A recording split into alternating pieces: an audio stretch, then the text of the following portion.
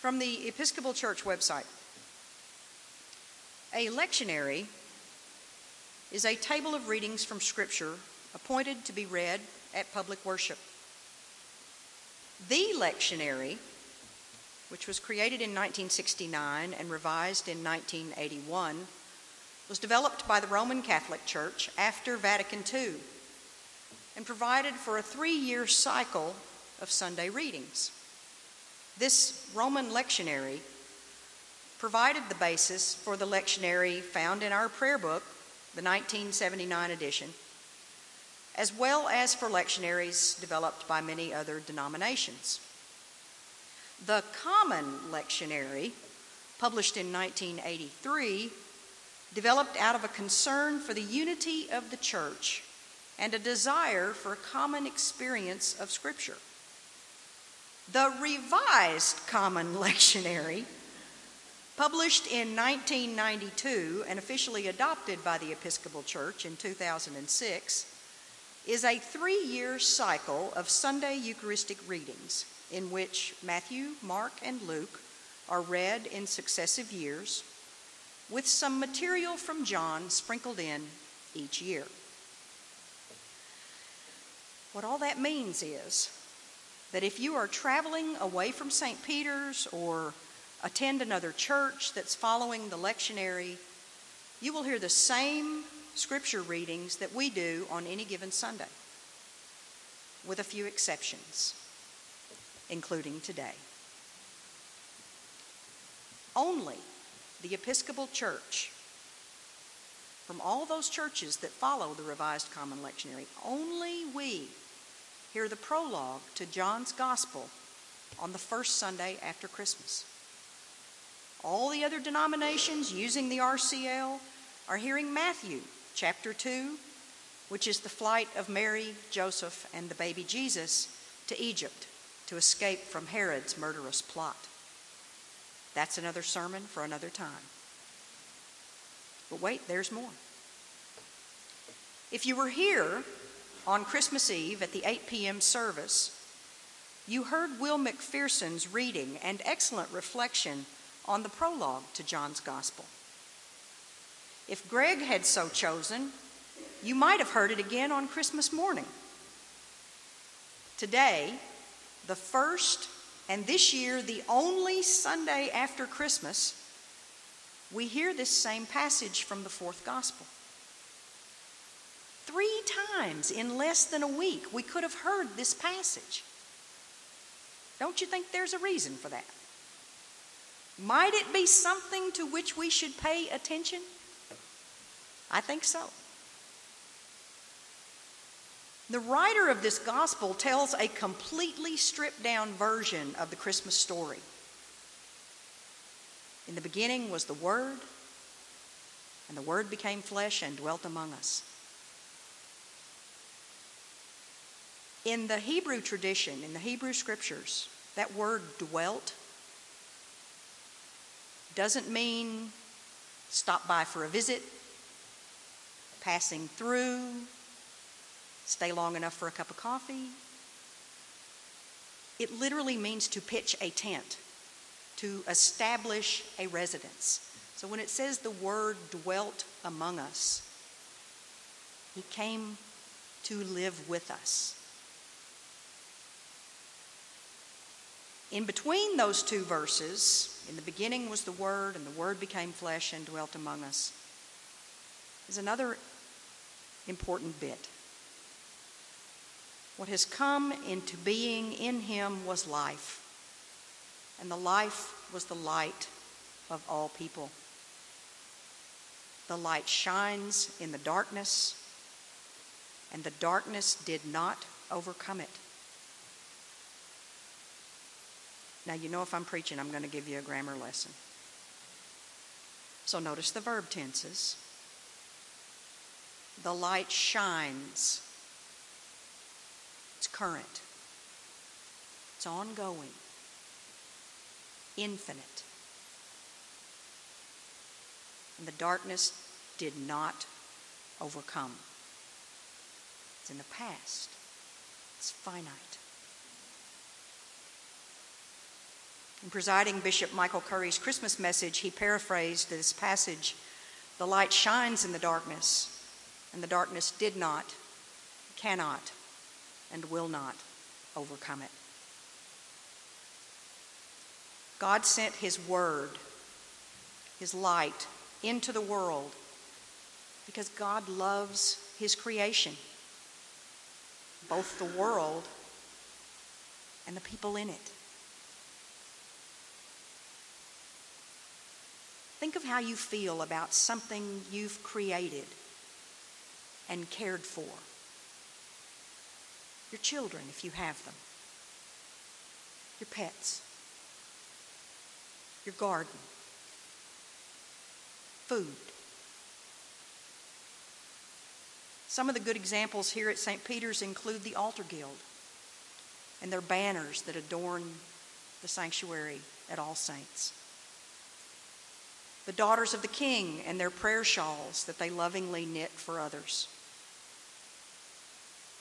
Joe Kilduff and Norma Smothers and their care and creation of our vestments and altar hangings. Steve Hurd and his woodworking of many of our altar pieces. There are too many examples to name. When we create something, we want to care for it because we love it. It is precious to us.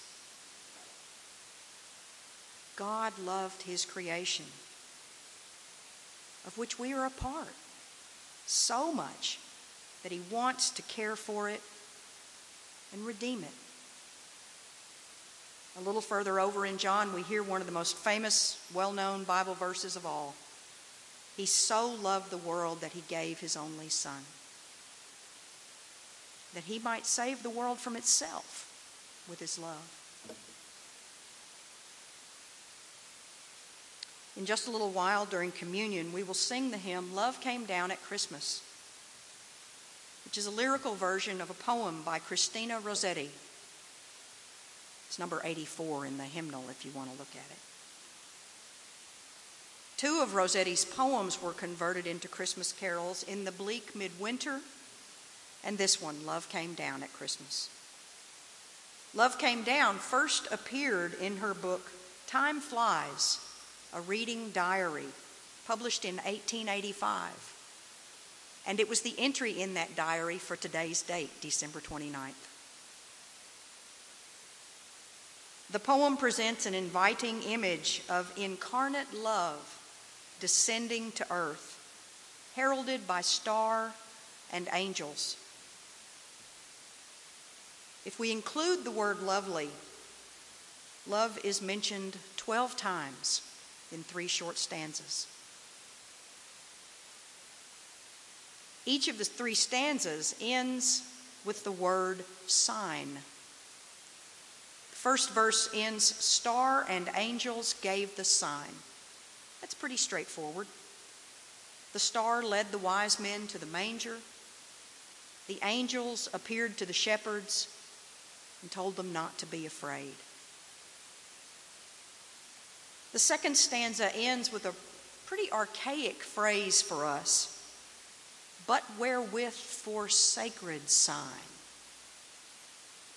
And the best interpretation I could find for this is, with what sacred sign do we, as she says, worship the Godhead and I love this phrase, our Jesus? Rossetti herself answers that question in the next stanza, "Love shall be our token." And the word token is revealing. A token is a distinctive sign or a mark, a badge worn to indicate allegiance to a particular person or group, kind of like a lapel pin or a bumper sticker or a piece of jewelry like a cross on a chain. But in this context, Rossetti is not referring to a physical thing, but more an outward expression of love that people can see in us. Love should always be our token. In the words of another beloved hymn, they will know we are Christian by our love. The last line in the poem ends, love for plea and gift and sign. Love for plea. We've all heard pleas from countless charities for help during the holiday season. But those pleas don't come only during the holidays, and they don't always come from charitable entities. Pleas for enough money to put food on a table. Pleas for the courage to walk away from a bad relationship. Pleas for the strength to get out of bed the next morning are sent up every day of the year. Sometimes we hear about them. Sometimes we are the ones making them all alone in our own beds. Please, God. Our challenge is to listen for those pleas, especially the ones that are unspoken. Love for gift. How blessed we all are. We have jobs, we have homes, we have plenty of food, and we are grateful. But we all know people who struggle, who have lost many things. Bishop Curry referred to those who have lost hope dashed on the altar of reality. Our challenge is to see the need for gifts throughout the year, not just during the holidays. Gifts of money when we can. Gifts of service when we see the need. Gifts of prayers unceasingly. Gifts of compassion.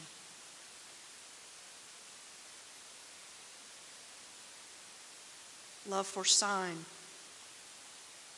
This is our chance. If, as Rossetti says, love shall be our token, we must bear it at all times. And more importantly, be willing to give it away freely. Just as it was given to us so freely, so long ago, just as it is given to us every day. God so loved the world.